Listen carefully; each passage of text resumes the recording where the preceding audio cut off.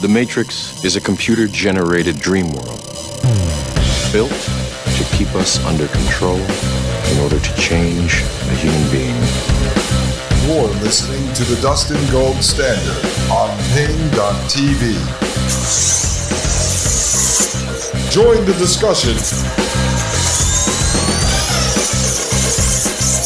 at Pain.tv/gold.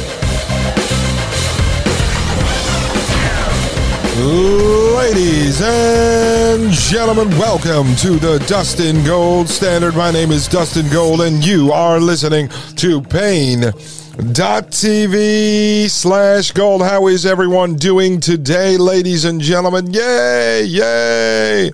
We're doing great, Dustin. That's fantastic, folks, because it is Thursday night going into Friday morning, folks, and I've been busy researching and connecting dots and just going over all this stuff that we've covered in the last, 13, 14, 15 episodes on central bank digital currency, universal basic income.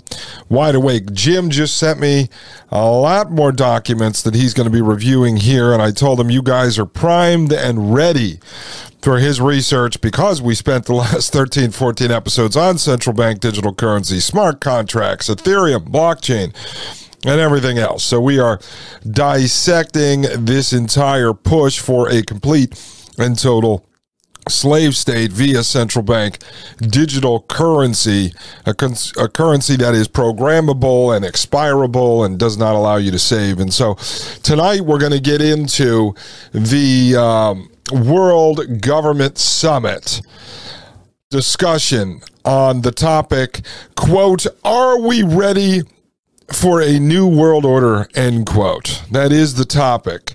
As I said, the World Government Summit is out of Dubai, United Arab Emirates. We went over that a little bit in episode 111, so I'd check that out if you're interested. I found a few more pieces to that puzzle that I'm going to pull up and show you momentarily. But first, and I'm not going to get into any personal stuff tonight because we've got so much to cover here, and I'm trying to wrap this up today, hopefully to lead into a conversation with Dan Golvach tomorrow about the spiritual aspects behind these prison planet warden world elites, these economic terrorists, these central bank mafia bosses, the technocrats, the transhumanists, why they strive to have world domination and complete and total control and power over every last human being and the entire natural world. But one of the things I've mentioned here a few times is that Consensus, again, a software development company founded by Joseph Lubin in 2015. Joseph Lubin was the partner and co-founder of Ethereum with Vitalik Buterin, who was funded by transhumanist technocrat government contractor Peter Thiel. He is, folks. If you don't believe me, you can go back and listen to all the episodes we did on Peter Thiel. And so Vitalik Buterin, known as the founder/co-founder of Ethereum, was funded by Peter Thiel in 2014 to finish up his development of Ethereum. And he did that along with his partner, Joseph Lubin, who then went on to found Consensus. And Consensus is working with all of these central banks. They're working with private sector partners to build out the current financial infrastructure in a way that can distribute and help with transactions of central bank digital currency.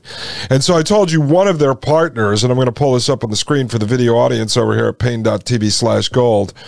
One of their partners is Visa. And I went over this several episodes ago, so I'm not going to go through this whole article.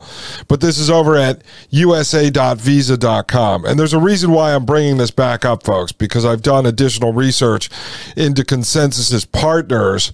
And then I want to show you how easy it's going to be for them to flip the switch and to force us into a central bank digital currency system, at least right here in the United States, all right, which is obviously our key focus, although we're tracking what they're doing all around the world because it all ties together under the World Bank, under Bank for International Settlements, under International Monetary Fund, under the United Nations, through partnerships coming out of the World Economic Forum. It all ties together at an international level. But obviously for you and I, we're concerned about the United States. Now, I know we have listeners in Australia and Ireland all over the place. You guys are obviously interested in what's happening. My feeling is if the United States falls, everyone else falls. It's just pretty easy. All right, let's just take a look. A quick reminder here. Again, this is at usa.visa.com, and this was from January 2022. It said, envisioning a future of central bank digital currencies, Visa partners with Consensus to help bridge central bank digital currency networks with existing payment rails. So what this is about, folks, is that Visa, and let me pull this up here for you in this article, Visa already has access to 80 million merchant locations worldwide. Okay? It says right here, if central bank digital currency networks are seamlessly integrated into your existing banking app, you'd be able to use your CBDC-linked Visa card at the checkout. Okay, so what it's saying right there is, let's say you have a Visa card, all right, and then you have that programmed into your iPhone, let's say, so you're using Apple Pay. Or you're able to pull up your card and tap it there through the iPhone. Well, if your CBDC linked Visa card is connected to your banking app, then you're able to use that at checkout. You're also able to use the Visa card too. I've read about this. So, for instance, you go up to the checkout at the grocery store and you tap your card with the little RFID chip, or you insert it so the chip is inside the machine, or you use the old strip. It'll come up on the screen if it's a debit card, a Visa debit credit card. It will say, do you want to use credit or do you want to use debit? We all experience this every day at the gas station, at the grocery store. Well, there'll be a third option that says central bank digital currency. So it goes on to say, or tap your digital wallet loaded with your CBDC funds and payment credential to pay securely at any of the 80 million merchant locations worldwide that accept Visa and any of its connected networks, all through existing retailers, existing payment terminal. All right, so the reason why Visa is partnering in with Consensus, who's working with the central banks, is because Visa is going to lend its current infrastructure to the central bankers so that they can move CBDC across Visa's infrastructure. There's a lot of these partnerships going on now. All right, with the commercial banks, the so-called private sector side of this business, the regulated non-banks, financial institutions, payment gateways, and such. All these partnerships are currently going on. I'm going to expand on this in the future because it is very important, folks. I mentioned to you Square Up and PayPal, Venmo, Cash App, Stripe, all these different payment services, all connected into this. So you have Consensus here partnered with Visa. And again, we went through this whole article a few episodes ago, so I'm not going to do it again. But you see the power there that Visa's offering is that we have 80 million merchants worldwide. If they're willing to accept central bank digital currency overnight off of their cash register, their point of sale system, then that's pretty easy. 80 million merchants will accept it immediately. And as I've explained to you, if the merchant can accept the CBDC in a way that they don't have to learn any new technology, like let's just say they fire up their Square point of sale system tomorrow, and it just says, you're now able to accept CBDC. They don't even know what that means, but when I walk up to the counter with a CBDC Visa card or a CBDC QR code, or a CBDC payment app on my phone, and I pay, and it just transfers to their account. It tells them they have 3 CBDC tokens. They don't really care as long as they believe they can spend that in the future. All right, it's just like somebody walking in with an Amex card, Visa card, MasterCard. The store just accepts it because at the end of the night, it balances out and they have money in their account. That's all they care about. So that's the partnership here with Visa. Now, we're over at MasterCard.com. So this is MasterCard's website, and this is an article from April 2021. All right, and this says, partnership with Consensus supports the future of multi-blockchain commerce. We have not reviewed this yet. It says MasterCard and Consensus have announced a partnership to power the future of commerce. Consensus, a software engineering firm in the blockchain space, provides tools and services to support the Ethereum ecosystem and helps developers build next-generation networks to enable companies to launch more powerful financial infrastructures and technology. Consensus Quorum, and Quorum is a software Consensus bought from JP Morgan, says is an open source protocol layer that enables enterprises to leverage Ethereum for their private or public production blockchain applications. I told you Ethereum is key to all this, and Peter Thiel funded Vitalik Buterin, the founder of Ethereum, to launch Ethereum. All right, so you have Peter Thiel behind this, folks. Big-time transhumanist and technocrat, one of the most dangerous kind of front men in this whole technocratic system right now. It goes on to say Quorum includes customizable features required for enterprises to operate a secure, scalable permission network as part of MasterCard's multi-blockchain strategy. It will work with Consensus on a variety of initiatives. Joseph Lubin, all right, so he was the co-founder of Ethereum with Vitalik Buterin at the time that Peter Thiel was funding it. Joseph Lubin, founder and CEO of Consensus and a co-founder of Ethereum, said, quote, Consensus's products are the primary points of access to Ethereum for developers, enterprises, and consumers. Digital scarcity, transparency, and automated financial settlement using the interoperable digital asset standards of Ethereum are helping accelerate financial innovation in a variety of industries, which range from NFTs, non-fungible tokens, to central bank digital currencies. We are very excited to work with the digital assets and blockchain team at MasterCard to lead the convergence of traditional and blockchain-based financial technologies, end quote. So I'm not going to go through the rest of this press release at MasterCard.com, but you see now they have this partnership, Consensus does, building on top of Ethereum. They have this partnership here with MasterCard. So they're partnered with Visa. They're partnered with MasterCard. And this is just a little bit more over here at Coindesk.com. And this is an article from December 2021. All right, the original article was from April, but now Consensus actually expanded its relationship with MasterCard. It says Consensus collaborates with MasterCard on new Ethereum scaling system. The software firm said projects built using Consensus rollups can reach a throughput of up to 10,000 transactions per second on a private chain. And that's what they're working on now, is expanding its ability to handle more transactions.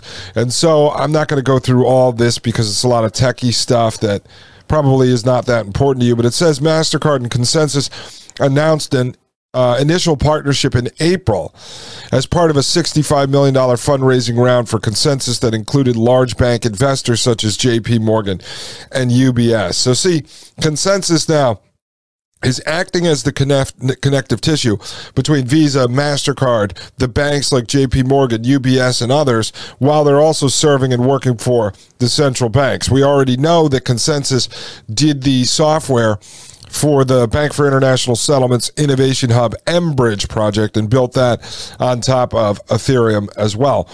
And then finally, I want to show you this because it's important.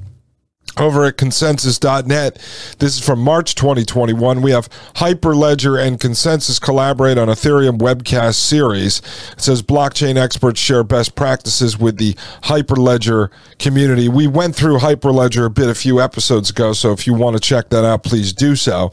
It says Hyperledger and Consensus Quorum, that's Consensus's product it bought from JP Morgan, says are joining forces to produce a series of webcasts to share best practices for how Hyperledger and Ethereum could work together. Hyperledger is an open source community focused on developing a suite of stable frameworks, tools, and libraries for enterprise-grade blockchain deployments.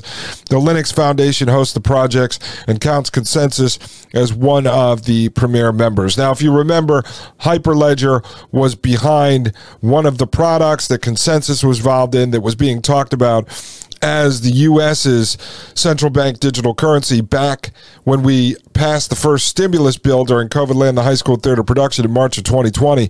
We actually almost had central bank digital currency passed in there, but it was pulled out at the last minute. Well, Hyperledger was involved with the partnership with Consensus that almost brought us the CBDC that was passed under that law. And then you have here, American Express is reinventing rewards using blockchain. And this is from January going all the way back to 2019. It says in December at the Hyperledger Global Forum in Basel, American Express was the most significant non-tech company to share details about its blockchain applications. So you have American Express here working with Hyperledger that's partnered with Consensus. All right, I also found some other connections between Consensus and American Express as well. So you have Consensus, the leader, right? The leader in working with the central banks and then working with the so-called private sector companies, partnered with Visa, MasterCard, and American Express in various ways, all focused on utilizing their current infrastructure for blockchain, central bank digital currency, and such. And I'm going to show you when we get back from the break why this is so important, folks. It's not just about gaining access to the point-of-sale systems at the merchants. It's about gaining access to the card that you have in your wallet. Why? Because that is the entry point. That is the buy-in. That is the adoption needed to push forward with central bank digital currency. And that's why we research all this stuff, ladies and gentlemen, so we can tie together all of the pieces. I'll be right back, ladies and gentlemen. My name is Dustin Gold with the Dustin Gold Standard right here on Paine.tv/gold. You're listening to the Dustin Gold Standard on Paine.tv. Join the discussion at Paine.tv/gold. You're listening to the Dustin Gold Standard on Paine.tv. Ladies and gentlemen, my name is Dustin Gold. Welcome back to the Dustin Gold Standard right here on Paine.tv/gold. All right, folks, let me show you this. Just doing a bit of research over here at the Dustin Gold Standard. All right, so we've got Consensus partnered in with Visa, MasterCard, and American Express. We know that Visa is working heavily. They had an interview with one of the top Visa folks. She's working on this project with Consensus and the central banks, and they're literally groveling. You know, they're bowing down at the feet of the central bank economic terrorists and saying, let us play ball. We can bring this into 80 million merchants worldwide. Now, you say to yourself, how many Visa, MasterCard, and Amex cards are out there in the world? And I found this information at upgradedpoints.com. And you can find these statistics on many different websites, but it says how many credit card holders are in the United States. 183 million Americans have credit cards, according to the Census Bureau. And this can be broken down by type. So 183 million Americans. What's the population of America right now? 331.9 million Americans. Oh, U.S. population over 18 years old. Let's see. Let's see what that is, folks. It says over 18 years old is 209 million Americans. 209 million Americans, and 183 million Americans have credit cards. All right, so that's crazy, folks. 183 million out of 219 million.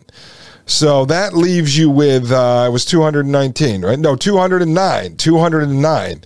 So you have 26 million Americans. Less than 10% of this country do not have credit cards. So if they can take everyone with credit cards and push them into the adoption of central bank digital currency by allowing you to spend that money through your card that you already hold in your wallet, or through your banking app associated with your card, or through your Apple Pay or your Google Wallet, okay, it's very easy to force the adoption, you see. So if there's 27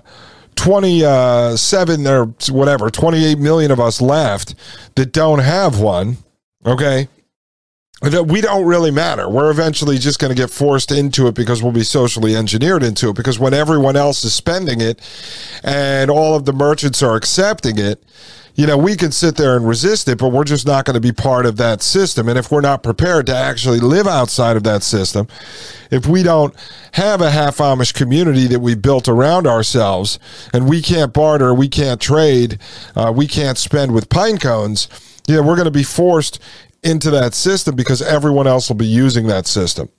It says right here, this is important, 104 million Visa cards are out there. 99 million store cards, and if you look it up, the store cards, so let's say a Macy's card or a Home Depot card, they're backed either by Visa or MasterCard. It says 83 million MasterCards are out there, so you have 104 million Visa cards, 83 million MasterCards. You have 56 million gas cards, and those cards are all backed by Visa or MasterCard. And then you have 36 million American Express cards. And I think it said, I was reading, here we are. How many credit cards do most people own? The average American owns 3.84 credit cards in Q3 2020, according to Experian. All right. So you got Americans running around with about 4 credit cards in their pocket. 183 million Americans out of 209 million adults have credit cards.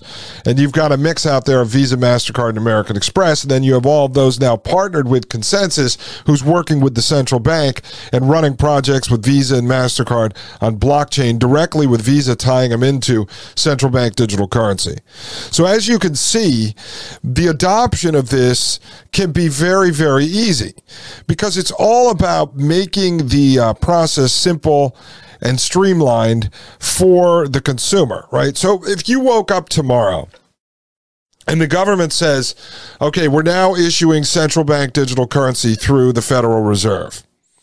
And what you're going to have to do is you're going to have to go down to the Social Security office, fill out a 16-page form by hand, submit that, wait 9 weeks to get 4 digits added to your Social Security number, and then wait another 11 weeks to get a card. Then when you get that card, you're going to have to scan the QR code with your phone, log in through your computer, put in the code that we sent you, set up 2-step authentication. We're going to text you a 6-digit code that you're going to punch into the computer that then is going to trigger your phone to ask you if you signed in from the computer. And then you realize your email was wrong, so you didn't get the email that warned you. And then from there, you're going to have to download an app. And then you take the app to your local government branch, and you're going to show that to them. They're going to sign off, and then you're going to have to go down to the DMV. And then the DMV is going to take a new photo, issue a new license, which is digital. You're going to get that in 3 months. And then once you have that, you bring that back to the Social Security. You see what I'm saying? So if that is their pathway to get from A to B, no one's going to do it, right? There's going to be no adoption. The people are just going to say, this is crazy, I'm not going to do it. But if tomorrow, through all of their media propagandist partners from mainstream media, Fox News, CNN, MSNBC, all the way down to all the big podcasters like Joe Rogan, to the influencers like Kim Kardashian. And so they take all of their paid propagandists out of the modern Operation Mockingbird, and they just go, oh, CBDC is out here. Everybody's getting it. It's awesome. And don't worry. All you have to do is when you plug in your Visa card at the store, you're going to choose credit, debit, or CBDC. It's going to come out of your CBDC wallet, and you're going to manage your CBDC inside of your existing Chase account or your Visa app or your TD Bank app or whatever it may be. Boom. Adoption is literally overnight. So that's why they're working so hard to get these partners, because they're already in your pocket with the credit cards and the debit cards. They're already in your pocket with the smartphone and the apps. And so now all they need to do is be able to roll that out and make adoption as smooth and as seamless as possible. And like I've been saying several times, if you chip away with large groups of folks out there, like the Social Security senior citizens, 20% of the country receives Social Security. They can just say, we're going to start issuing Social Security via CBDC. Now, 20% of the country, 1/5 of the country, 1 out of every 5 people you're standing in line with at the grocery store are now accepting CBDC into their bank account and spending it at the store.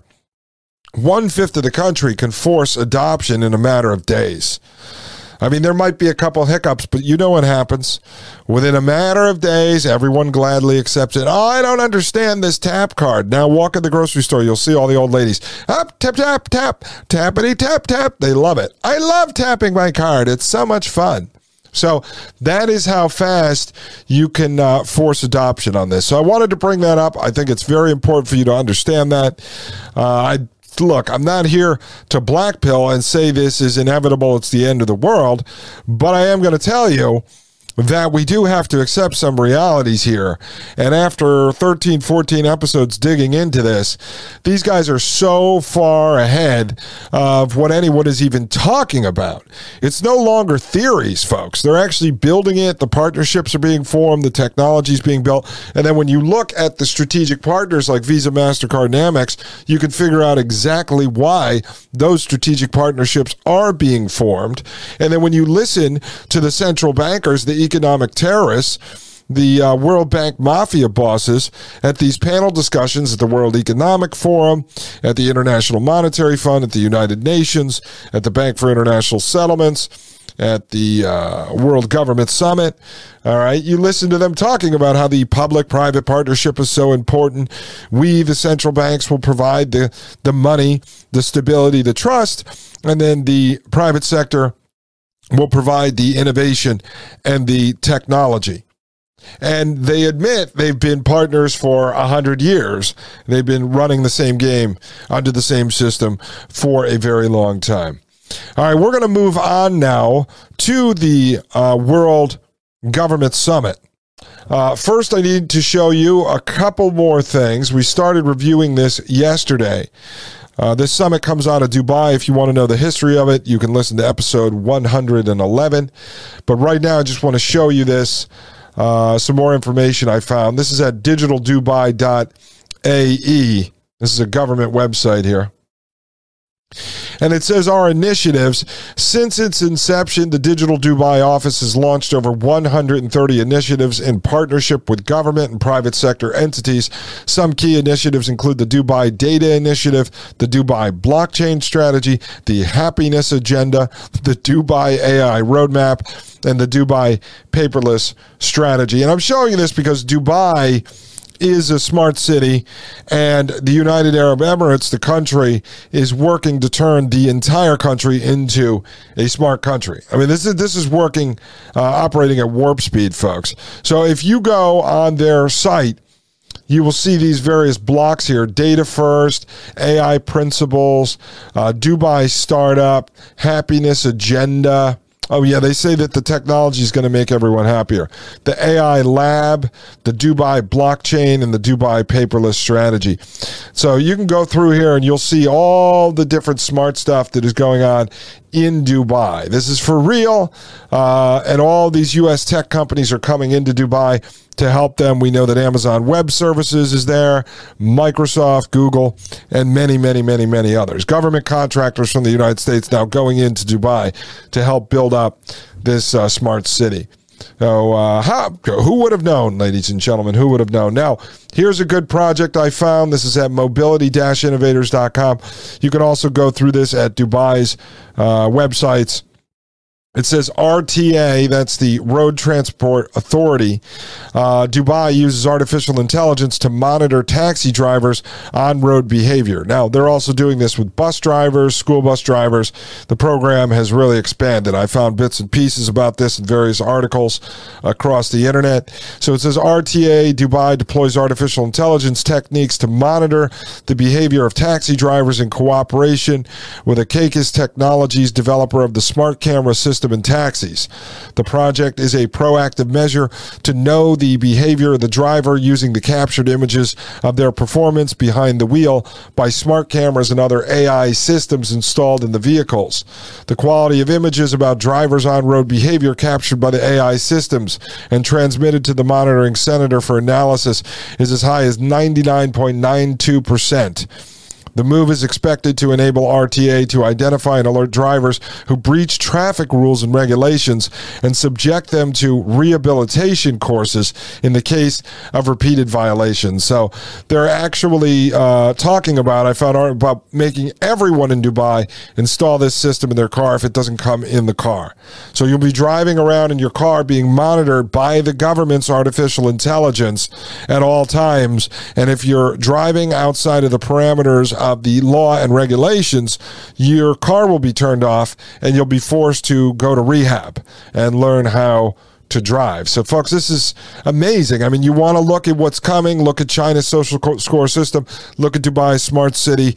Saudi Arabia is building this. I mean, this stuff is coming at warp speed, ladies and gentlemen. It's here. It's arrived. I said we live inside of the culture of technocracy. Ladies and gentlemen, I'm going to step outside of the culture of technocracy momentarily, then take a short break and have a sip of tea and just calm down as we sit here and continue to analyze the world around us, the true history, the true present, and the true future of humanity. Ladies and gentlemen, I am Dustin Gold of the Dustin Gold Standard right here on Pain.tv/gold.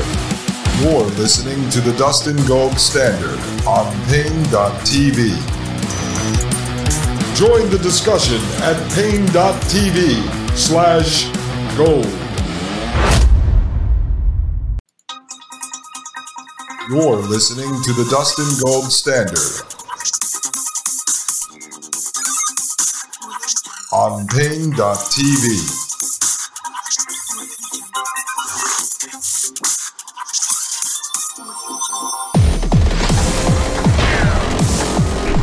Ladies and gentlemen, welcome back to Pain.tv/gold. My name is Dustin Gold, and you are listening to the Dustin Gold Standard.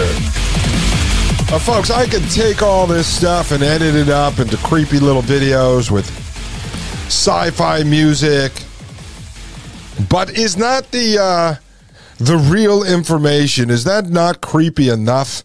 I mean, we're sitting here breaking it down. I want you to understand that it's real. It's here. It's right in front of us. They're not hiding it. So I don't have to make it like a creepy sci-fi thriller and put all kinds of creepy music to it. The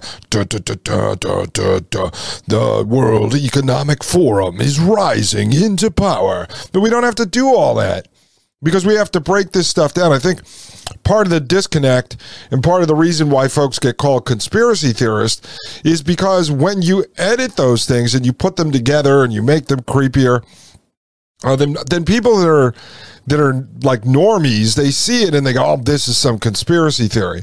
But when you're actually presenting the information in the way that it's written, in the way that it's reported on, in the way the government websites have it, you know, we're not trying to make it all theatrical here. I mean, this stuff is real. I think if you followed the show for the last 113 episodes, you have a pretty solid understanding of what the world actually is. And people are just not explaining it properly. This is it. This is the world.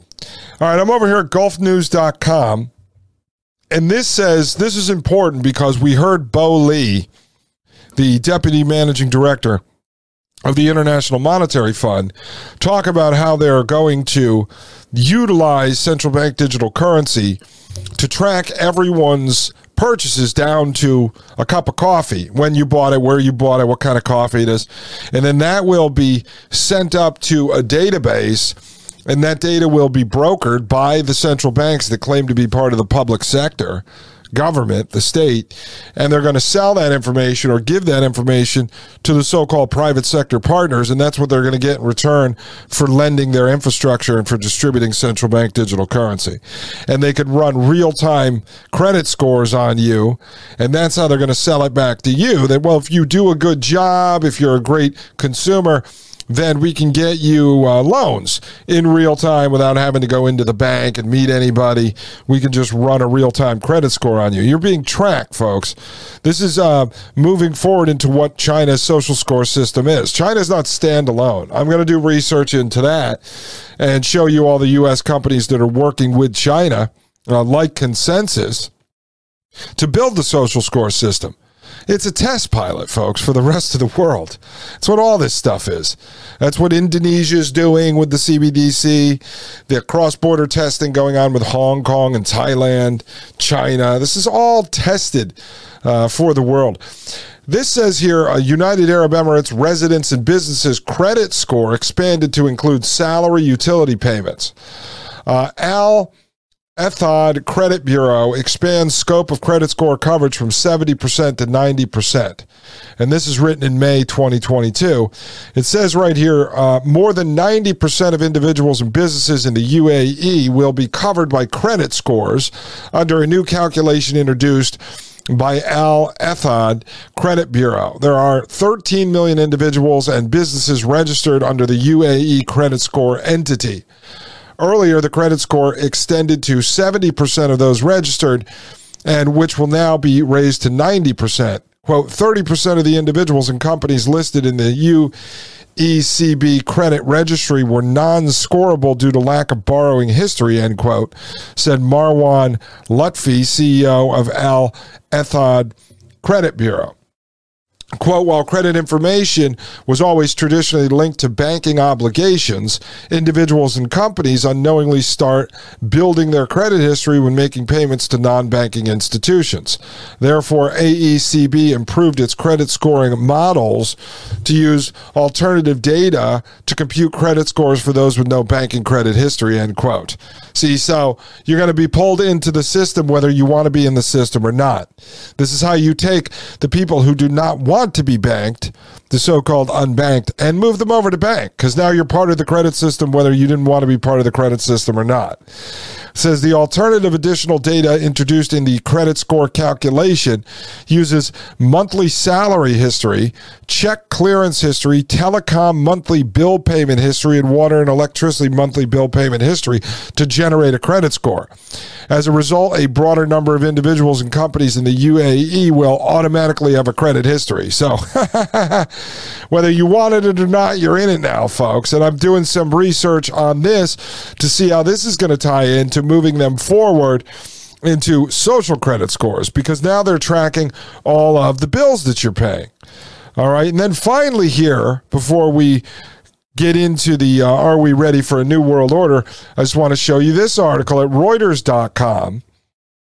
And this is from October 2022, not even 2 months ago. It says UAE's central bank pilots C-Bank digital currencies transactions. And it says Dubai, October 26. The Central Bank of the United Arab Emirates, CBUAE, said on Wednesday it has completed the world's largest pilot of central bank digital currency transactions with other regulators, including the People's Bank of China's Digital Currency Institute. So you got the People's Bank of China, that's their central bank, working with the Central Bank of the UAE, the United Arab Emirates, on cross-border CBDCs. It says, quote, the Project M-Bridge, that's what is coming out of the Bank for International Settlements Innovation Hub, and we got to see the head of that, Cecilia Skingsley, in the International Monetary Fund panel discussion we reviewed over the last 3 episodes. It says, quote, the Project M-Bridge demonstrated faster, cost-effective, and secure cross-border monetary settlements using central bank money, identified as a G20 economic priority, end quote, CBUAE said, adding it would be positive for regional and international trade as well as participating entities. The pilot was part of the Project M-Bridge, which experiments with cross-border payments using a common platform based on distributed ledger technology, which central banks can use to issue and exchange CBDCs. Central banks around the world have been racing to develop CBDCs as they seek to provide an alternative to cryptocurrencies, but are grappling with technological complexities. Roughly 100 countries representing 95% of the world's GDP are using or looking into CBDCs, according to the Atlantic Council. We covered that. We showed you their map. You can go there and you can take a look at that if you want to see all of the countries that are looking for it. Just look for Atlantic Council CBDC map. It says earlier this month, financial messaging system SWIFT laid out its blueprint for a global central bank digital currency network following an 8-month experiment on different technologies and currencies. CBUAE's 6-week pilot project was conducted with the Hong Kong Monetary Authority, the Bank of Thailand, the Digital Currency Institute of the People's Bank of China, and the Bank for International Settlements. The pilot saw commercial banks in 4 jurisdictions use M-Bridge for 160 payment and foreign exchange transactions totaling more than 80 million dirhams. That's $21.78 million. Khalid Mohammed Balama, CBUAE's governor, said in the statement the project is part of CBUAE's plan to, quote, support UAE competitiveness, diversity, and growth of the financial sector in line with future economic trends, end quote. He added the central bank would continue to set up, quote, the right governance framework for interoperable CBDCs to deliver tangible benefits to UAE companies and consumers, end quote.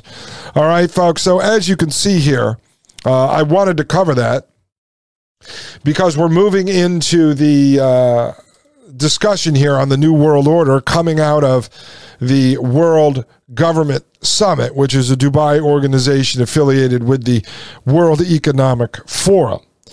And so I think you'd want to know where Dubai stands, right, in the world of technocracy before we listen to a panel discussion hosted by Dubai and the United Arab Emirates, right? So now we know who they are. We know that the Arabs with the robes are not primitive folks. They are moving into the technocracy at warp speed at a faster pace than many others. So now let me introduce you to the people we'll be hearing from on this panel titled, Are We Ready for a New World Order? So we're going to start off with Becky Anderson. We're just going to call her Becky. Becky Anderson, known as Becky, is a British journalist and the anchor of CNN International's flagship news and current affairs primetime news program, Connect the World. She previously hosted Business International. So we have Becky from CNN. She was born in England. She holds a bachelor's degree in economics and French from the University of Sussex and a master's degree in mass communication from Arizona State University. She worked for Bloomberg, CNBC, and joined CNN in 1999. All right, so that's who is hosting this panel discussion. Then we have Anwar Gargash. So we'll have to call him Anwar Gargash, and this gentleman, His Excellency, Dr. Anwar Mohammed Gargash, is recognized as one of the main public voices of the UAE, the United Arab Emirates government, although he first attracted international attention in 2006 when as chairman of the National Elections Committee, he oversaw the UAE's first elections. He has long enjoyed a multifaceted prominence in his own nation. He served as professor of political science at UAE National University, achieving a public reputation as a respected intellectual and proponent of greater political participation for the UAE. In 2006, he was appointed Minister of State for Federal National Council Affairs, the FNC, not the Fox News Channel. That is the Federal National Council. 2 years later, he was named Minister of State for Foreign Affairs. As chair of the National Elections Committee, Dr. Gargash created an information technology team that established the first e-voting system in the Middle East to carry out the initial election for seats in the FNC. E-voting, there we go. He loves technology. The election signaled that the UAE has joined other Gulf Arab countries in introducing the electoral process to its political system and garnered global respect for Dr. Gargash. Dr. Gargash continues to help shape the UAE's political and economic future by serving as chair of several government entities, including the National Committee to Combat Human Trafficking, yeah, right, and the boards of trustees of the Dubai School of Government and the AI Awis Culture Foundation. All right, so this is him. Yeah, he's all about stopping human trafficking. I'm sure of that, ladies and gentlemen. Next up, we're going to have Frederick Kemp, and this is over here at AtlanticCouncil.org. This guy was mentored by Henry Kissinger. So Frederick Kemp, he is the president and the CEO of the Atlantic Council. Frederick Kemp is the president and chief executive order of the Atlantic Council, executive officer of the Atlantic Council. Under his leadership since 2007, the council has achieved historic industry-leading growth in size and influence, expanding its work through regional centers spanning the globe and through centers focused on topics ranging from international security and energy to global trade and next-generation mentorship. Before joining the council, Kemp was a prize-winning editor and reporter at the Wall Street Journal for more than 25 years. In New York, he served as assistant managing editor, international, and columnist. Prior to that, he was the longest-serving editor and associate publisher ever of the Wall Street Journal Europe, running the global Wall Street Journal's editorial operations in Europe and the Middle East. In 2002, the European Voice, a leading publication following EU affairs, selected Kemp as one of the 50 most influential Europeans as one of the 4 leading journalists in Europe. At the Wall Street Journal, he served as a roving correspondent based out of London, as a Vienna bureau chief covering Eastern Europe and East-West affairs, as chief diplomatic correspondent in Washington, D.C., and as the paper's first Berlin bureau chief following the unification of Germany and collapse of the Soviet Union. Ladies and gentlemen, more on Frederick Kemp when we get back from this short break. And then we're going to watch this panel discussion on the New World Order. Apparently these folks, these high-ranking elitists, are in fact conspiracy theorists. Ladies and gentlemen, we'll be right back. This is Dustin Gold with the Dustin Gold Standard right here on Pain.tv/gold. You're listening to the Dustin Gold Standard on Pain.tv. Join the discussion at Pain.tv/gold.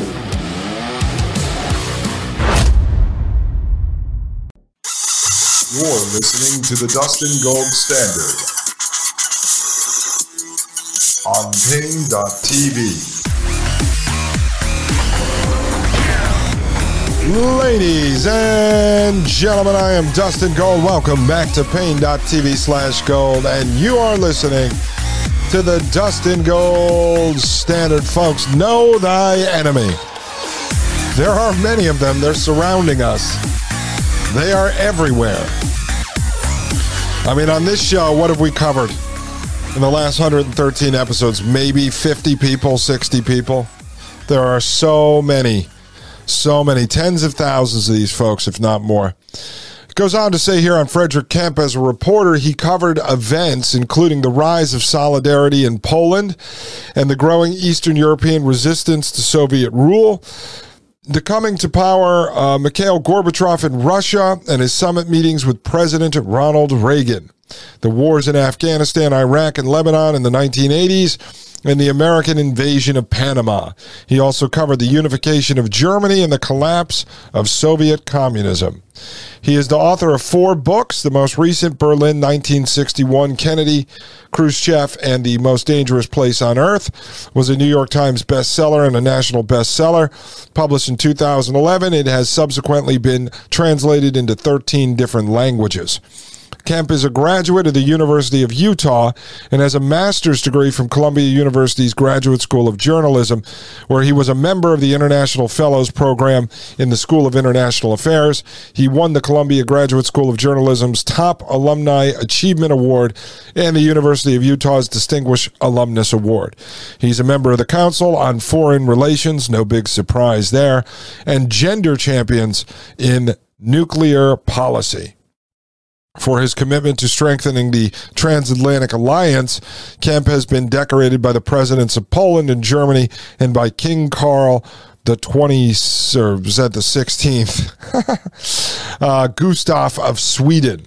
So that's Frederick Kemp for you.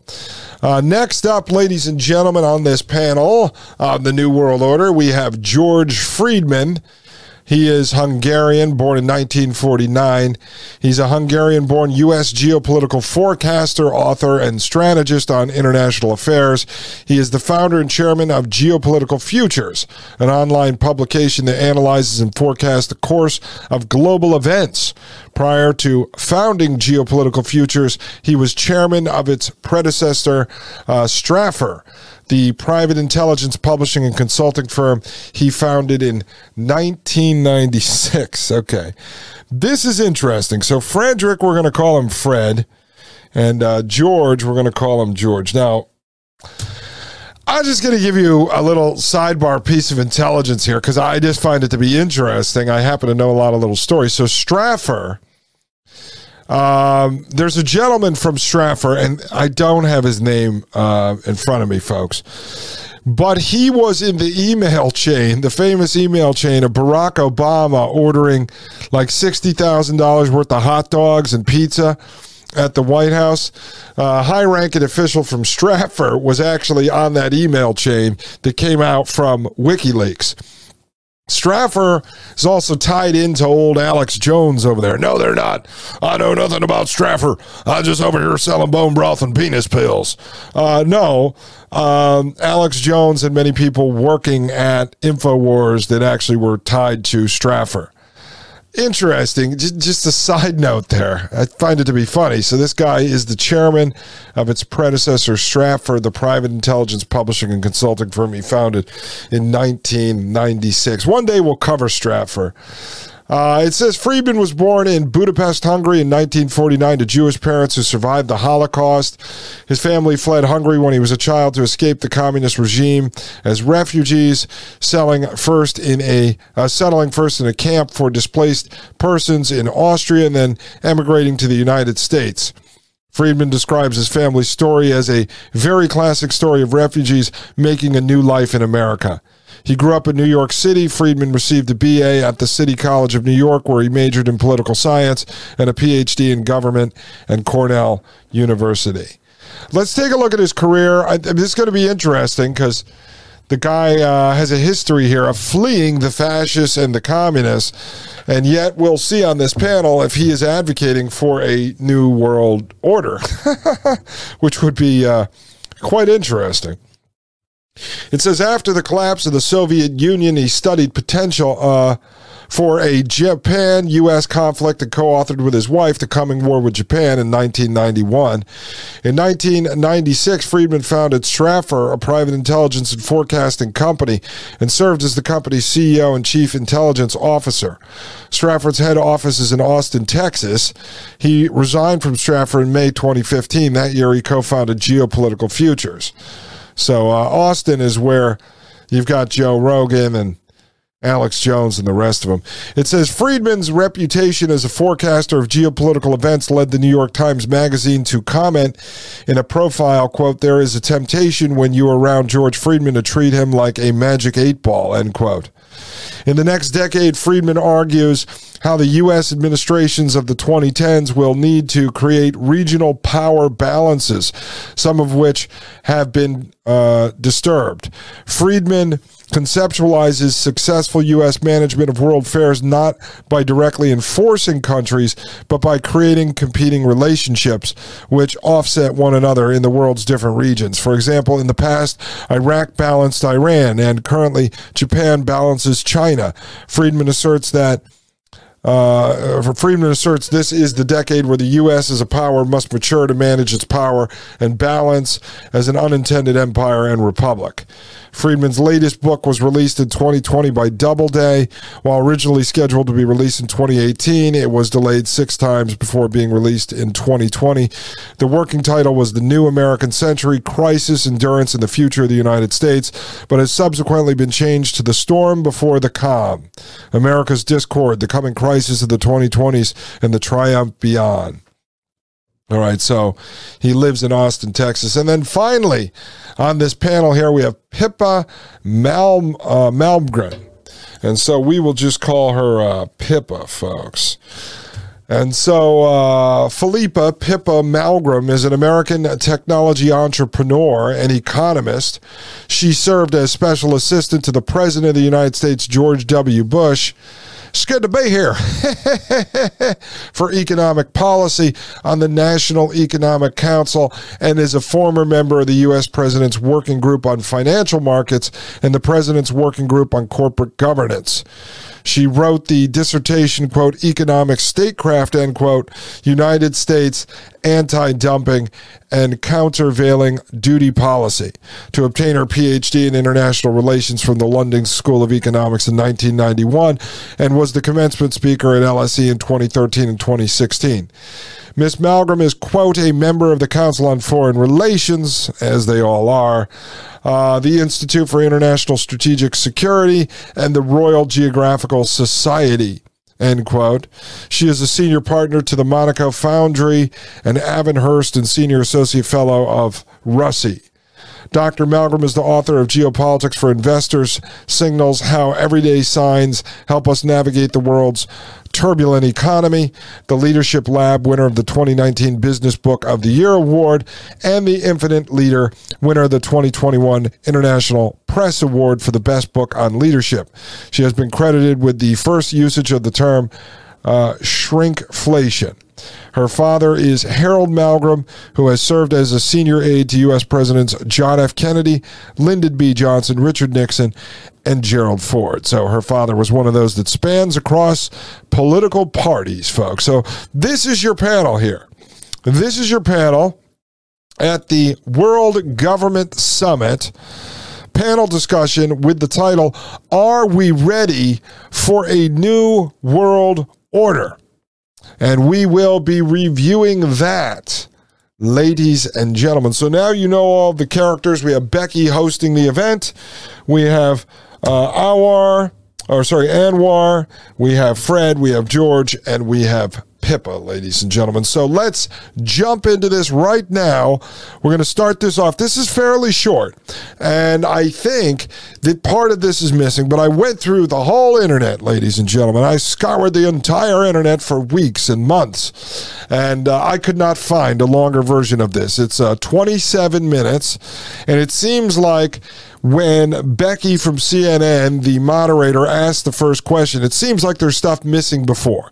But this is the official video released by World Government Summit on their website and their YouTube account.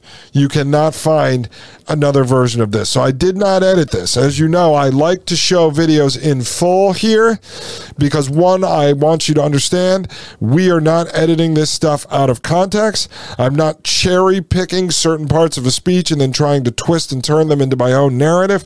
I'm showing you the entire panel discussions and white papers and articles, and I try to break those down and analyze them from our perspective based on all the other research we've done, and then tying the dots together and then creating and painting a larger picture for you. So when I find these videos or people send me clips, I go look for the full video and I try to get the original source, and then I analyze the entire video for you, because there's also so many nuggets, so many breadcrumbs embedded in this that people miss. I've seen people do a great podcast. They pull one quote out of a World Economic Forum panel discussion on something creepy like, I don't know, the Nokia CEO talking about putting cell phone devices under people's skin. But then when you watch the other 49 minutes, there's 100 things that are scarier than that. And so I don't like to do that, folks. I like to show you everything that comes out of these speeches. So we're going to review this momentarily. This is the World Government Summit, and the name of this panel discussion is, Are We Ready for a New World Order? And that's a question you need to think about over the break, folks. Are you ready for a new world order?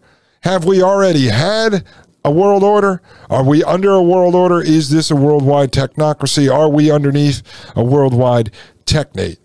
Those are all the questions you should ask yourself before you listen to this panel of international criminals. Ladies and gentlemen, I'll be right back. This is Dustin Gold with the Dustin Gold Standard right here on Paine.tv/gold. You're listening to the Dustin Gold Standard on Paine.tv. Join the discussion at Paine.tv/gold. You're listening to the Dustin Gold Standard on Paine.tv. Ladies and gentlemen, welcome back to the Dustin Gold Standard. My name is Dustin Gold, and you are listening to Paine.tv/gold. All right, folks, here we are. The World Government Summit. And this is from June. It's from June 2022. So just about 6 months ago, ladies and gentlemen. So let's get this started. It's going to kick off with Becky from CNN. Your Excellency, are you ready for a new world order? Are you ready for a new world order? That's it, folks. They just straight up asked the question. No messing around, folks. No messing around. Let's continue. I think, Becky, the main problem is if you think of the technology is 21st century, 22nd century technology. What is happening in AI, what is happening everywhere really that will really transform and is transforming our lives and also transforming international relations. But I think the frame of thinking is still 19th century. I think this is one of the problems that we have in the international system. Okay, it's still a 19th century. We're always told these guys are back in the 16th century, but he's saying we have a 19th century school of thought, but 21st century technology. Now, I always find it to be interesting when you listen to people talk, and I've not watched a lot of this guy, for instance, but whether it's Elon Musk or Peter Thiel or Jeff Bezos or Mark Zuckerberg, or any of these folks out there pushing artificial intelligence, technocracy, transhumanism, they always act like it's just happening as if they're not the guys that are actually running it, making it happen. So they'll sit there, with artificial intelligence, the world is changing and people have to change.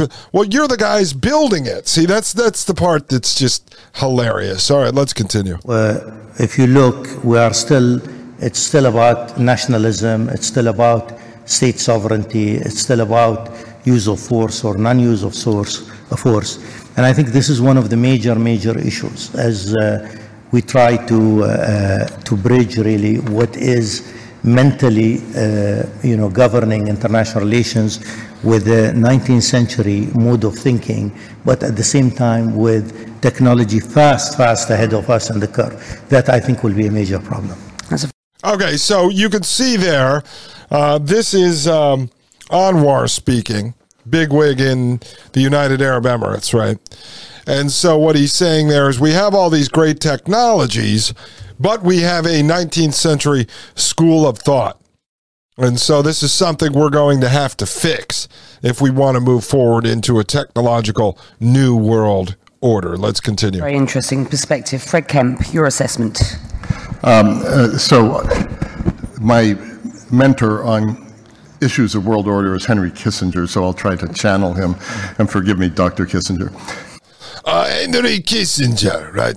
You guys know Henry Kissinger. In the 1970s, Henry Kissinger wrote a report, including in part about depopulation or reducing overpopulation. Henry Kissinger, he another one of these guys, real weird, comes out of the Jewish immigrants, but professes some real Nazi-sounding stuff. And so now this guy, Fred Kemp, who we just read his bio, he's from the Atlantic Council, long history with the Wall Street Journal, reported on everything since the birth of Christ.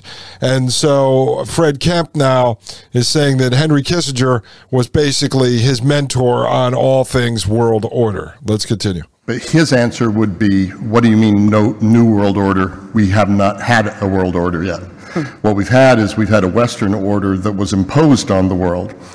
And so the first world order in modern times, or somewhat modern times, was 4 centuries ago with the Treaty of Westphalia, ending a century of conflict, the 30 Years' War. And it wasn't a great moral thrust, it was just recognizing the world as it was.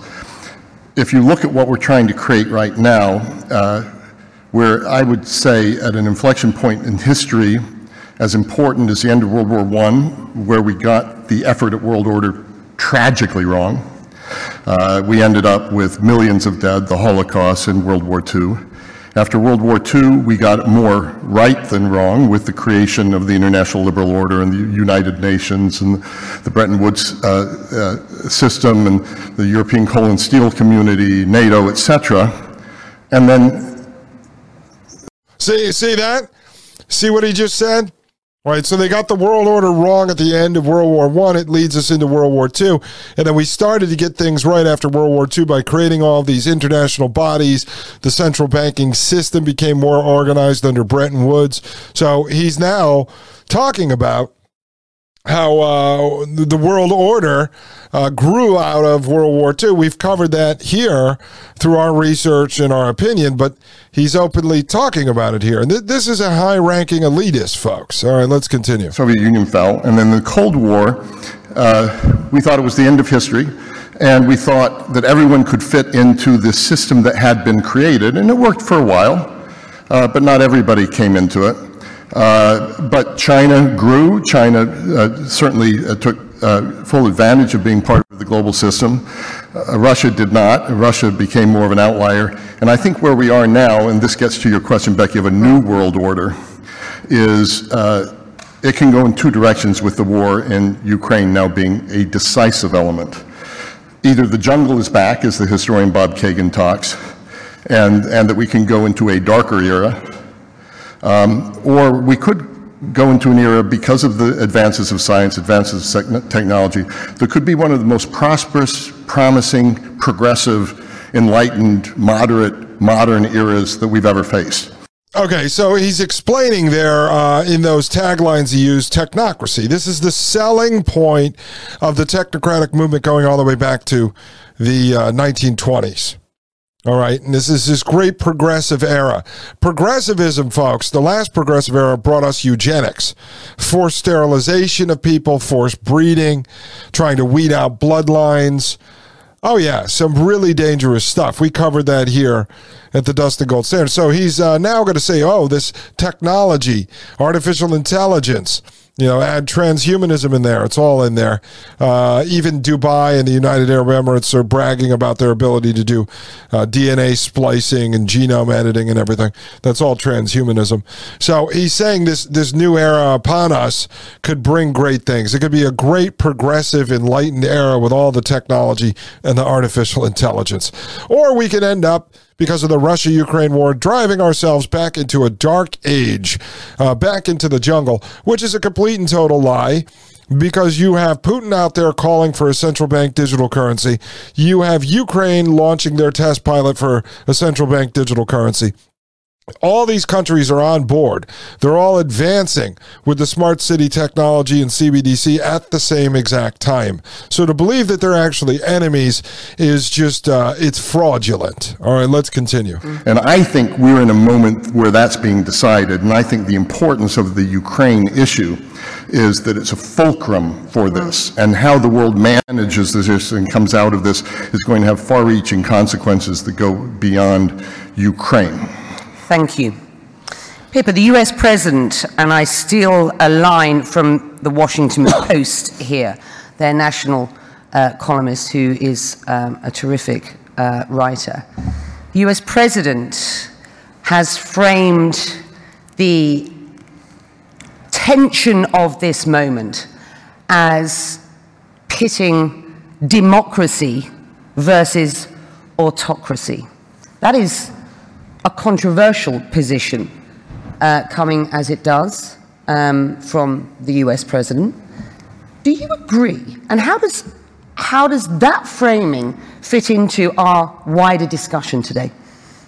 Okay, so that's Becky from CNN, and she's kicking it over to Pippa. All right, let's continue. Well, I think the word framing is correct. I wrote a piece in late October saying we're already in World War III. We are already in conflict that extends so far beyond Ukraine, actually, even within the context of Western Europe. But we've clearly been pretty much at war in space, below the surface of the oceans, submarine warfare between superpowers. I would even say that this has been happening for at least 4 years, and it's spilled over into public view on the ground. But we don't frame it that way. Also, this idea that it's one kind of political organization system versus another, but really it looks to me like old-fashioned superpower conflicts, where I'm very optimistic, and I agree with you about how to frame the future. What I see as someone involved in technology, someone involved with entrepreneurs and advising governments, I see a future where we genuinely have ubiquity and not scarcity. I see a future where the internet is available for free for everyone in the most remote locations on the planet. Okay, and then pause that for a second, because we let her go on there on, underwater battles and space battles and all this kind of stuff. I don't get into a lot of that because I just truly don't believe there's actual conflict between countries that are all operating under the central bank system. I believe these wars are designed for particular purposes, and so we can go down 100 rabbit holes with what she just said. I don't want to get into that right now.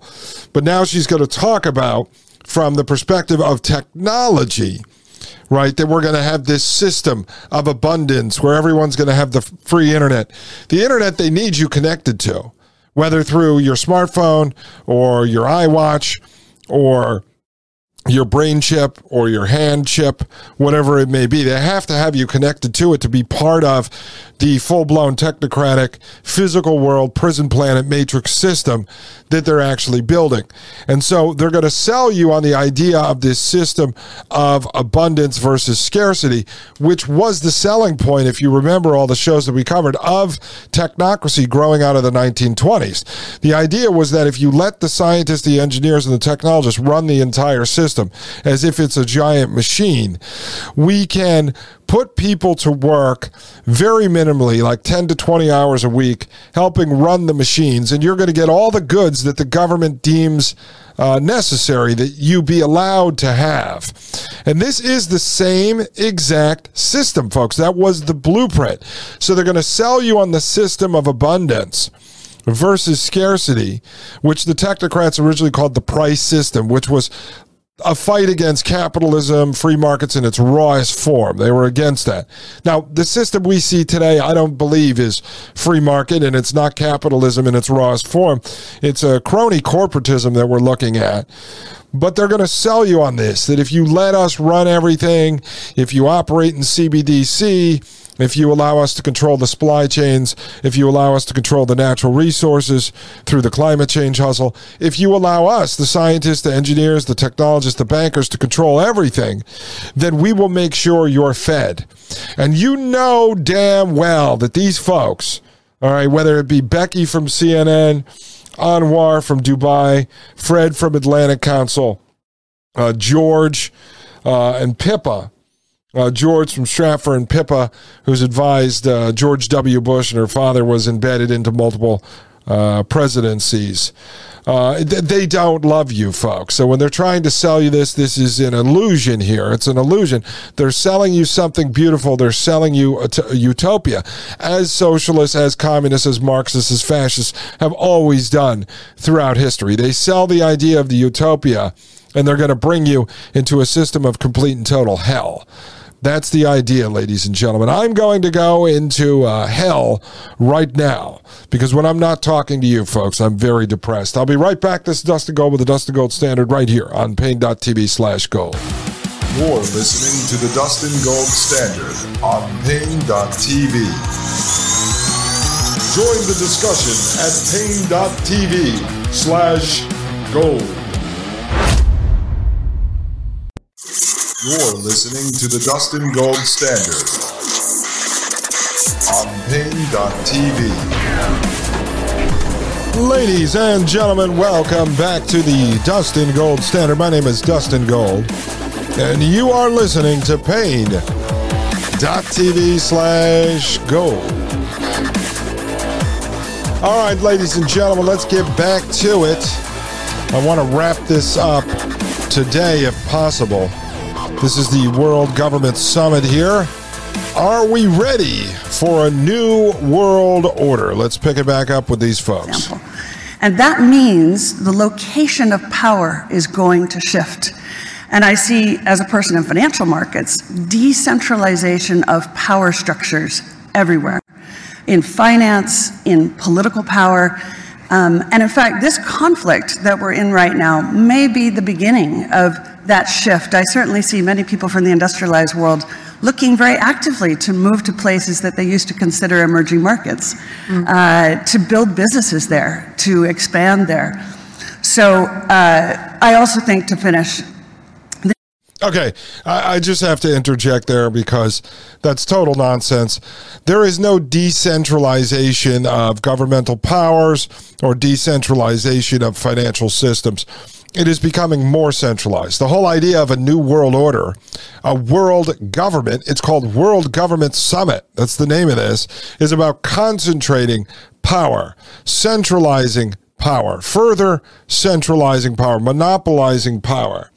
All right. When you bring in CBDCs that are run from the central banks out of the World Bank, out of the BIS, out of the IMF, that is anything but decentralized. It is more centralized. When the transaction between you and me, when the middleman between that transaction is the central bank, that's centralized. Okay, not that our system today is much better, but this is concentration of power. And so there are no government officials out there that are looking to decentralize power and to give you back power. And this whole idea of a world government and no borders allows for the creation of a one world governmental system. So if that is run out of Brussels or that is run from Mars overseeing the whole planet, that is centralizing. If they were truly about decentralized power, they would start with the United States and they would get rid of Washington, D.C. They would just totally get rid of it and they would return all the power to the states.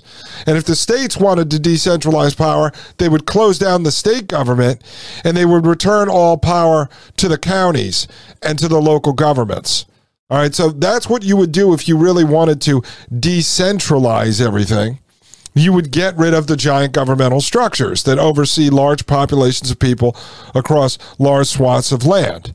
That's what you would actually do if you were looking to decentralize power. I just had it back and forth with somebody on Twitter over at Hackable Animal, one of my accounts. And they were talking about technology getting into the wrong hands. And, they were talking about deplatforming and saying nobody was talking about deplatforming 6-7 years ago.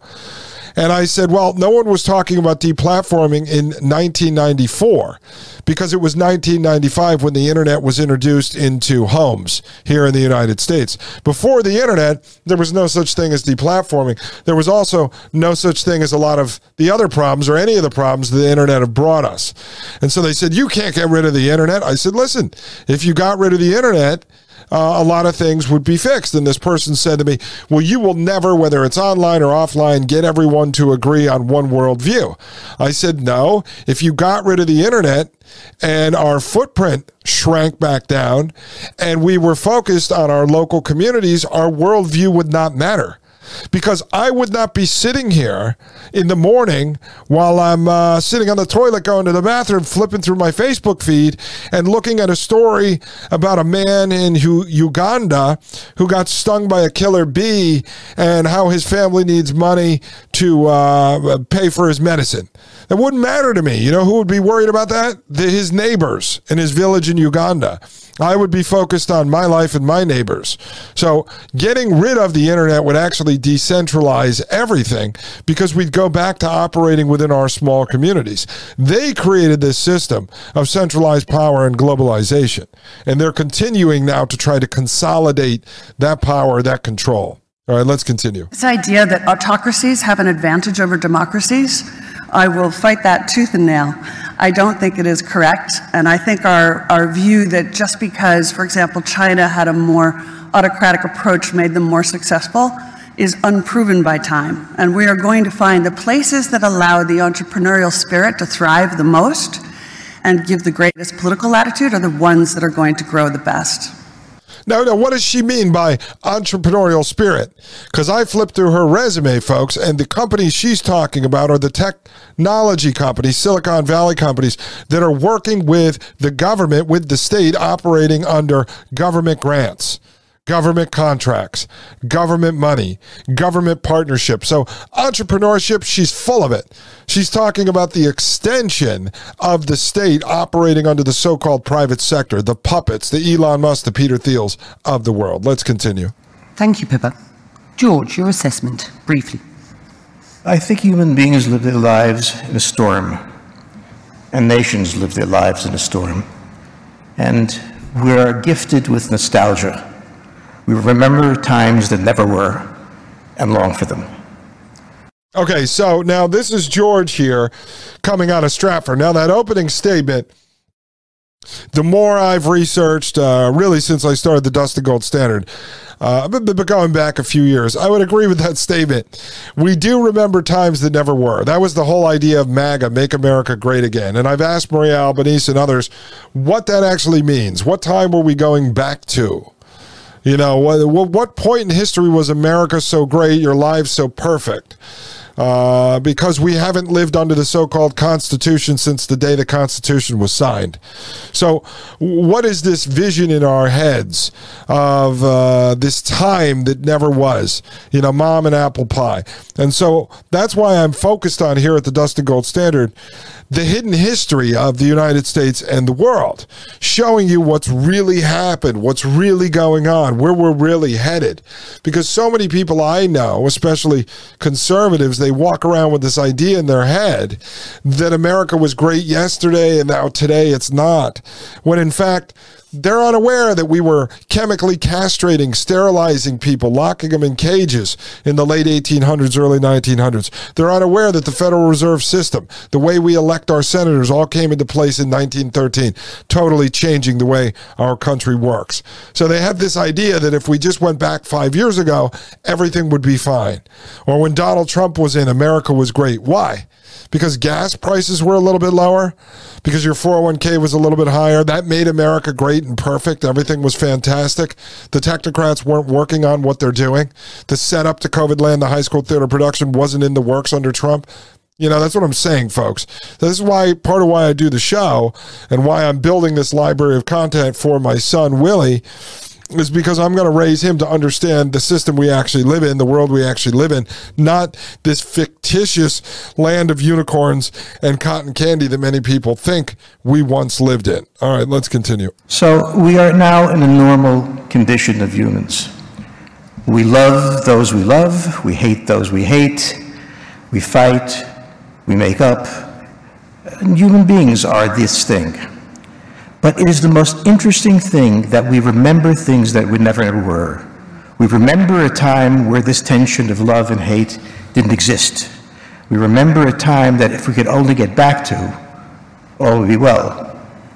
And sometimes we imagine that if I have the internet, that will take me home. But there is no going home, we are at home. And we have to be at peace with where we are. And there is no time that has ever been at peace with the chaos that it was surrounded by. And that's the tragedy of the human condition and its greatness. All right, so I will not argue with that opening statement right now. We'll see what else George, the founder of Stratford, has to say. But, I don't agree, I will say I do not agree with we have to be at peace with where we are today. But where he says is what we're living in today is what we're living in. I do agree with that. But my philosophy is that if you want to change it, even down to your personal life, for yourself and for your family, if you want to change the situation you're in, you can do that, but you first have to understand what you're actually living in, what you're living under, how we got here, what's actually happening right now, what the plans are for the future, and then you can start to make these realistic changes in your life based on goals you come up with and solutions to get from where you are to those goals. And so I do agree with him when he says we are here and we have this vision in our head that if we can only go back to yesterday, everything would be perfect. And that's not true. All right, let's continue, folks. Right. Thank you. Your positions are quite clear. Dr. Anwar Gargash, then, let's just start with you. If we are looking at a new world order that is, as Pippa describes it, decentralized. If we are looking at a new world that is not a single power based, as it were, and a world that is layered by these, what feel like very new global issues of climate change, of cybersecurity, as you suggest, of technology and the speed of that, what does that mean for this region? Because the perspective that we discuss world order through as Fred has rightly pointed out, has been a Western perspective. My sense is that we must stop doing that. So what is the impact on this region? I think to start with, Becky, the region has to catch up. I mean, the region is really behind various other regions in the world. And I think it's by prioritizing its own politics and prioritizing its own polarizing wars and confrontations.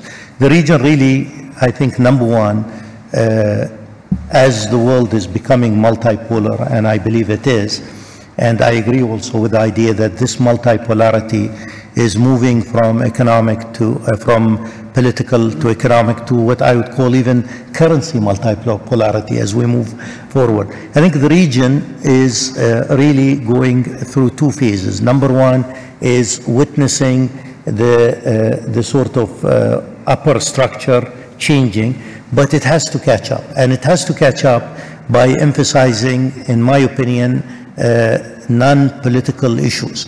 Some of them are global issues, the ones you mentioned, and certainly COVID is a clear test of what we should be concentrating on: food security and cyber capability and climate change and others. But more fundamentally, I think the region lags behind in terms of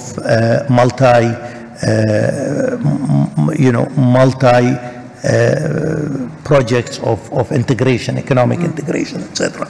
I mean, if you just look at the...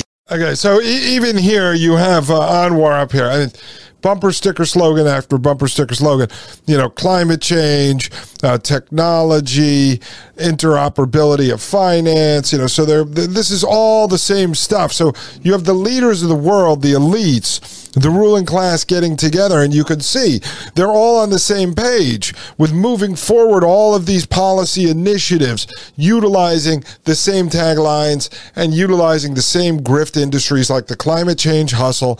And then when they get into financial, they're talking economics, they're actually talking about central bank digital currency. That's what that means. And so he's sitting here talking about how the region they're in there, Dubai, that area, has to kind of catch up to the rest of the world. But trust me, folks, this is all moving towards more centralization, not decentralization. It's a total, complete flim-flam operation. Ladies and gentlemen, I'll be right back. This is Dustin Gold with the Dustin Gold Standard right here on Paine.tv/gold. Welcome to the New World Order. You're listening to the Dustin Gold Standard on Paine.tv. Join the discussion at Paine.tv/gold. You're listening to the Dustin Gold Standard on Paine.tv. Ladies and gentlemen, welcome back to the Dustin Gold Standard right here on Paine.tv/gold. My name is Dustin Gold, and we are reviewing the World Government Summit discussion on, are we ready for a new world order, folks? And that's the question. Are you ready for a new world order? Let's continue. Let's pick back up where we were. I think we're ending with Anwar, who is from the United Arab Emirates government. GCC, for example. The GCC has never really been a big success when it comes to political direction. It has had varied views there. But it's been a huge success, really, in creating what I would call a common market. So I think the region needs to catch up before it actually becomes a major player. Otherwise, it will be very much subservient to this multipolarity that we're talking about. And I want to come back to you for a sense from you, which I think would be extremely useful for this audience, as to what is going on behind the scenes here. When I say behind the scenes, it's very visible that there is enormous change in this region. Witness the meeting in the Negev Desert, the summit attended by the foreign minister here, His Highness Sheikh Abdullah bin Zayed, 4 Arab foreign ministers meeting in the Negev Desert with the Israelis. I mean, if you told me that that was going to happen 3 years ago, 2 years ago, even a couple of weeks ago, I think I'd have still been surprised by that. So I do want to get, because I think that's very important, we get your perspective as to what is going on behind the scenes. But thank you, Fred. This sense that and you certainly see this here, that we are in a pivot with foreign policy to a policy that fundamentally and clearly serves economic needs, geopolitics to geoeconomics, as Dr. Anwar has suggested, I think is certainly an extremely important driver of what is going on today. But your sense, I want to get a sense of where we're at and the impact that this will have on global policy going forward and how this world is run. The impact of the economics of it all. Well, first of all, let's take a look at what makes up world orders. World orders are that a group of countries across the world agree to a set of rules, and they agree to play by them. The second is there's a balance of power so that no power feels that it can subjugate a neighbor. But then the third part of this is a consensus that everyone accepts this. It's almost too utopian to come about. And so what's emerging right now, which I think is a danger, is a Chinese-centered order and a U.S.-centered order, and that we're breaking down again. And that's not a healthy outcome. It's not the outcome we want. But that gets to the economics, and that's what I wanted to touch on, because the economics are that China, I think in 2016-17, invested $53 billion in the United States. Last year, $1 billion. So there's already a decoupling, there's already a breaking down. And the question is, how does this play out right now? And so I think you're going to see, in an economic sense, you're going to see these two worlds, but it's not going to be that neat. I think you're going to see the evolution of regional organizations, and regional, because it's so hard to create a world order, I think you're going to see regional orders spring up. And then you have links between regional orders, but they will be very much guided by economic interests, social interests, and also security interests. You see things like the Quad, like the Abraham Accords, so ad hoc, not inflexible alliances, and that seems to me what's emerging at the moment. Okay, so he's talking about the world, about geopolitics, and the way that these wonks would talk about it over the last 10, 15, 20, 50 years, going all the way back to World War II. But see, what's happening, folks, I'm telling you, what we've discovered here, this is why I wanted to play this panel discussion for you.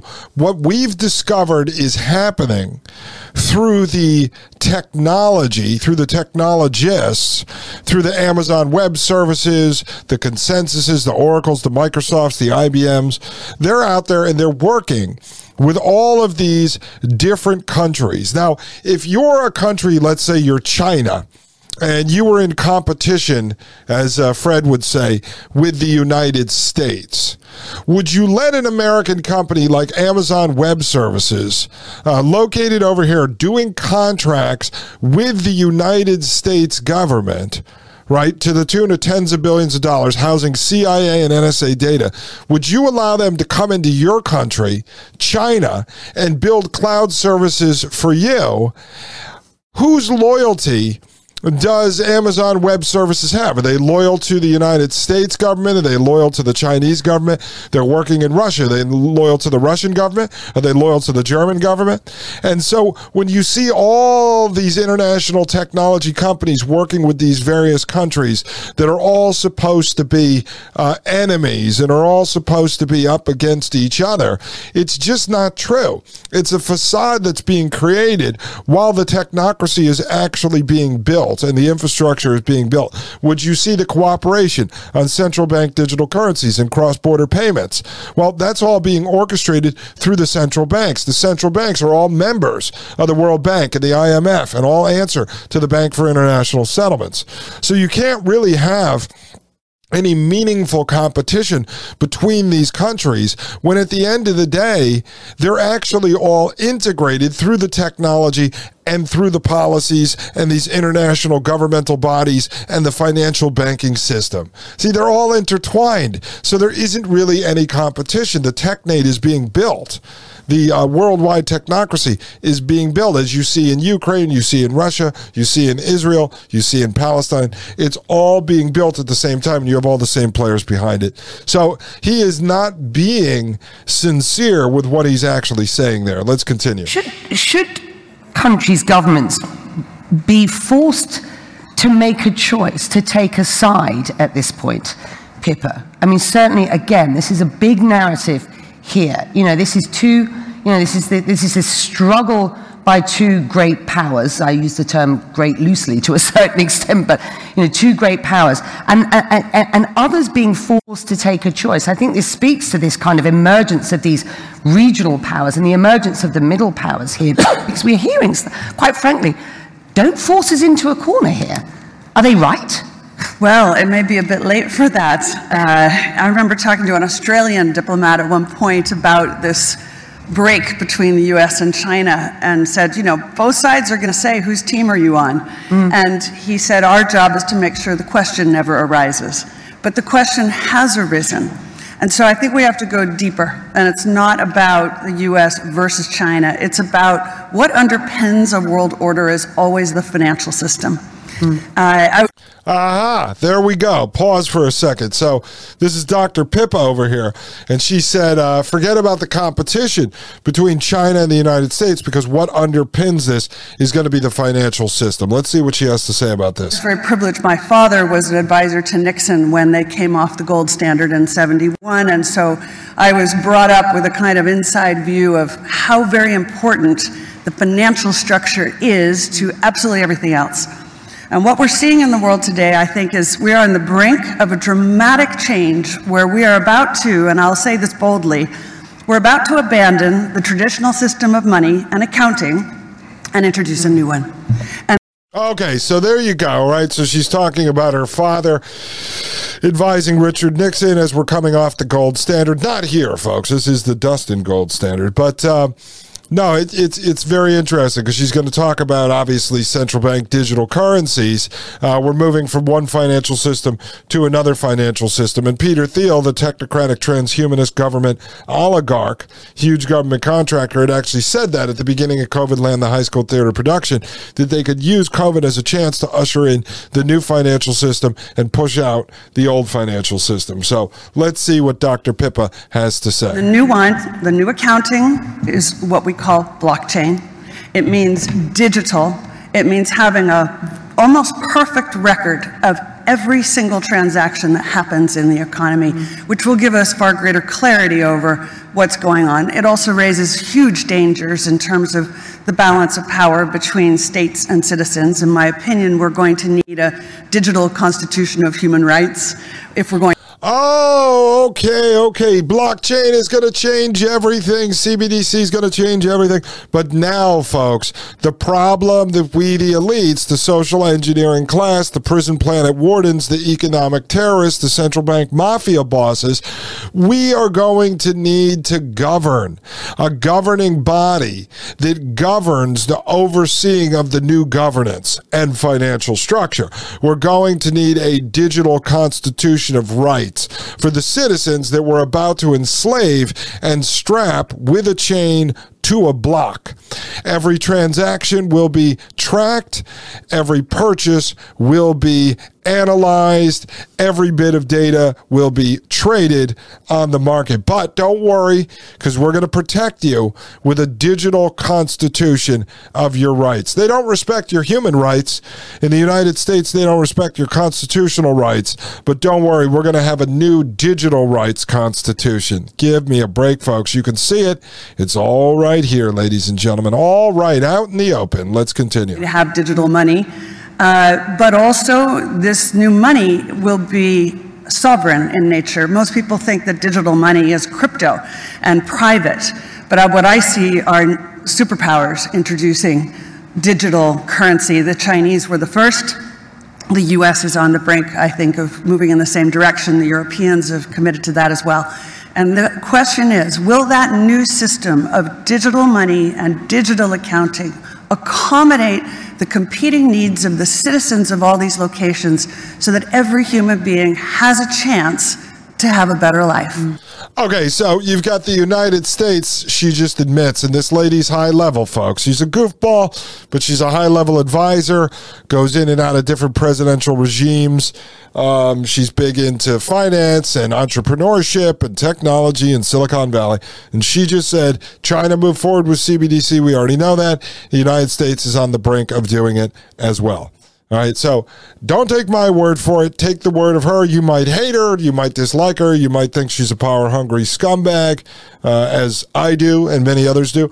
But she knows what's going on, folks, and she's sitting there at the World Government Summit on the panel discussion on Are We Ready for a New World Order, telling you the United States is getting ready to move into central bank digital currency. Let's continue. Because that's the only measure of whether a world order really serves. George, what do you believe the biggest shift will be? Well, there's always a major shift in great powers. The world in 1945 was defined in a certain way. In 1991, the Soviet Union collapsed. Maastricht was written. The Japanese economic miracle turned out to be such a miracle, and so on. So in 1991, we had a change. We are now having another change. The first, we are discovering that Russia is not a great power. Economically, it lags behind South Korea. Militarily, it has shown itself not to be significant. It is a nuclear power. We've also seen that in China, although it has had a magnificent run for 40 years, has now entered a period of economic dysfunction. Its economy, its financial system and such has to be restructured. These restructurings aren't easy, and they are never come without political problems. So it's a great power, but how it plays out the game is another question. But one thing we've discovered, I think, in this crisis, the enormous power of the United States, which has been forgotten. But the way the Americans were able to use the dollar as a weapon to put the Russians on defensive, the manner in which the United States was able to rally NATO to this common cause. I mean, when we look at the way we thought of the world a while ago, it's different now. No, and that and you're making a very good point. I guess that begs the question: how long does that last? Oh, not very long. No, I mean, also begs the question. So go on. When 1945 went to 1999. 1999 went to this point, if this is a transitory point. And every 20, 30, 40 years, we have a transition in the world. And that should not be unexpected. We are a dynamic people, and we will change the way we live, and the system will change, and we will have to align ourselves with it. You made a point about, the US, and I'm not sure if you actually used the term, forgive me if I'm putting words in your mouth, but has weaponized the dollar to a certain extent, or has used the dollar. You've seen the power of the dollar at a time when, as Pippa rightly points out, should we be looking at the sort of the fiat that we have used over the past X amount of years as anything like useful going forward, or is that redundant? And if it is, as yet, still not redundant, is it the dollar or is it the Chinese currency?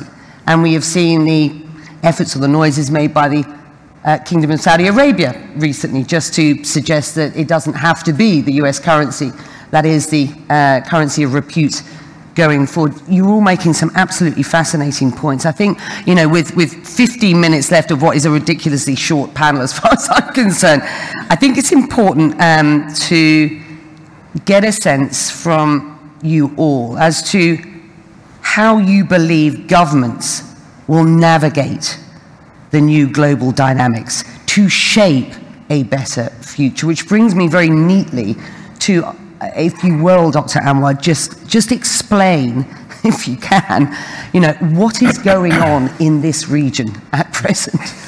Oh, okay, folks, let's pause right there.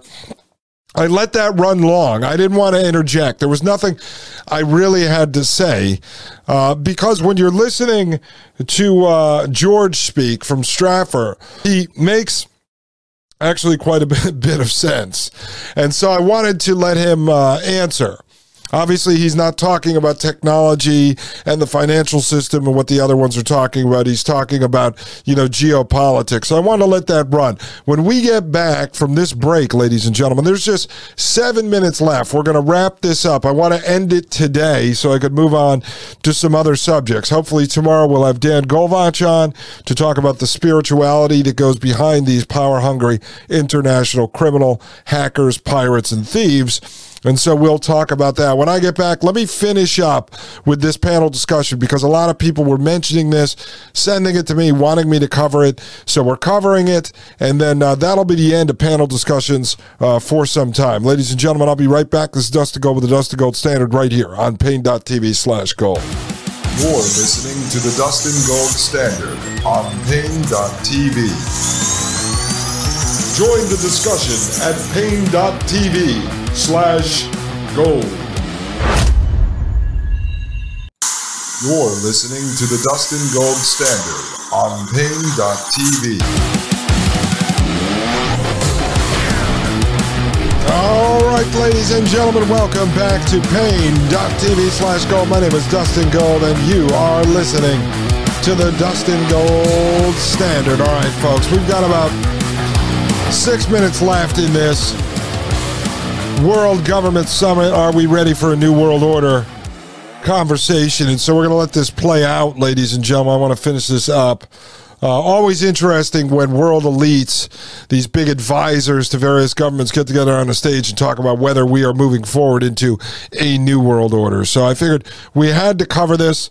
And then tomorrow I'm deciding, if Dan Golvach doesn't come on, which direction I'm going to go, because I am setting the stage for Wide Awake Jim to come back next week and to break into his Bank for International Settlements treasure trove of documents. All right, let's continue with this, folks. Well, I think, first of all, we've gone through a very difficult and torturing decade. And I think from the UAE's perspective, we need to turn the page and start a new page. And that new page is basically reaching out to various friends, of course, but adversaries also, and to make sure that we rebuild these bridges. We're not going to agree with everything they want to do, etc. And the Middle East, really, going back to the Najaf summit, the Middle East is not really only about Iran, and the Middle East is not only about Israel. Because you could be confused by that. Yeah, you could be confused. You could be confused, and I think our whole... Well, yeah, we obviously see the Middle East is not just about a war between Iran and Israel. The Middle East is building up an entire smart city prison planet system around everybody, as we know. And we'll go deeper into that as well, because a lot of folks over here don't realize that this technology is being rolled out all around the world. Let's continue. Intention is to find a way of functionally working with Iran. Our whole intention is to make sure that there is an agenda of stability and prosperity in the region that includes Iran and others. But I think the other also important element that you should not, be blindsided by, energy is coming back as a major component of many of the Middle Eastern and indeed world discussion. What people thought was the death of carbon energy, of fossil fuels, etc., is, I think, a little bit premature. And I think you're seeing that also coming out in many of these discussions. I want to come back to the whole issue of this issue between democracy and authoritarianism. I think that this sort of binary is, from our perspective, is not the one we see. I think there are so many shades in between, and I think, for example, in COVID, it was really government efficacy that really identified who did well and who didn't do well. But I believe that you do ultimately need, perhaps in the middle between these two, you need something called governance. I think if every democratic attempt in the Arab world has turned ideological or tribal, so I'm not sure that this is really something that we can actually, work out very successfully here. But we do need governance. And governance, of course, includes a lot of components that are there. And I think this is perhaps the middle between the two binaries that you mentioned. Fred. That's so interesting. We do need governments, though, folks, between authoritarianism and democracy. Democracy has failed in the Middle East, so we do need governments, folks. We do need governments. Well, I advocate for the side of no government. That's where I stand now, because when you give these folks, these elitists, these power-hungry prison planet wardens, these technocratic overlords, the ability to rule over you, then they go to the far extreme, which ends up in authoritarianism, in a tyrannical takeover. And so if you want to debate them, you probably have to go completely to the other side and be as extreme as they are and say no government. Just like you have to debate from the side of no technology. It's just they put you in a position that that's what you have to debate. Because when you give them an inch, folks, they take a mile. Let's continue. Yeah, and Becky, I think I can pick up on Dr. Gargash because I agree with him completely. That in a way, it's a false narrative. The issue is government effectiveness and whether the people consider the government to be legitimate. Democracy is one way to achieve that. There are other ways to achieve it. And the legitimacy is gained by governments that can deliver the goods, effectiveness to their people, can deliver freedom, which people want, so ensure human rights. Can the government deliver freedom to you? Isn't the very idea of a government anti-freedom? Having a body rule over you? That would be anti-freedom, but he's saying the government will deliver freedom to you. Rights, ensure freedom, but at the same time ensure order, ensure safety, ensure health care. And I think this new era of technological change going faster all the time, whether it's quantum computing or artificial intelligence or bioengineering, these technologies are morally neutral. And so the technologies can be used to enlighten, they can be used to deliver government services better. The technologies, I just want to point this out from my perspective, are not morally neutral. The technologies are morally in line with the morals and the ethics of the person or the body that funded its creation and for what purpose it's intended to be used. Okay, no one funded CRISPR gene editing to be morally neutral. It had a purpose and a reason for someone to develop it, for the millions, if not billions of dollars that goes behind it. Artificial intelligence was not designed to be morally neutral. Someone funded the project. Someone created the project. It's such a lie for people like that to say those type of things. Let's continue. They can be used to repress. They can be used to surveil in a way that would be unhealthy. And so I think, to me, that's really important. I'm going to say just one other brief thing on sanctions, because I wanted to say this. The dollar, everyone's been predicting the demise of the dollar for a long time. And I think it has a long tail. But if you overuse sanctions, more and more people will try to find a way around them. But Putin, since 2014, moved as far away as he could from the dollar in the U.S., and still the G7 froze, for the first time in history, the assets of a central bank, a G20 central bank. It wasn't because the U.S. did it, it's because the G7 did it, without the U.S. and Europe together. And so I think it's really going to be a coalition of factors that will sort of decide whether or not one punishes. But I do think the dollar will last for a while yet. But it's not going to be America alone. It's not going to be America first. It's got to be America with others, and that's the only way, with our relative size and weight and GDP reducing, that the United States will indeed have influence in the world if the country just becomes much cleverer in building coalitions and working together with partnerships. I think one of the things that we notice, for example, is if you allow a conflict to take a long time, then you have what I would call byproducts of the conflict. And I just think about the instability in Iraq and the war in Syria and the birth of ISIS, for example. if we had been able to resolve that issue earlier, we would not have had the repercussions. So I'm very much with the latter thing, is I think that we do need in Ukraine, Ukraine is going to be a significant change in the international order. And I think the repercussions are going to be quite deep and prolonged. But I think we do really need to find a political solution, and it starts with a ceasefire and a political solution ASAP. We need to do that because the danger of horizontal or vertical escalation is real, and I think we should. Okay, so they jammed in this stuff of Ukraine in the end.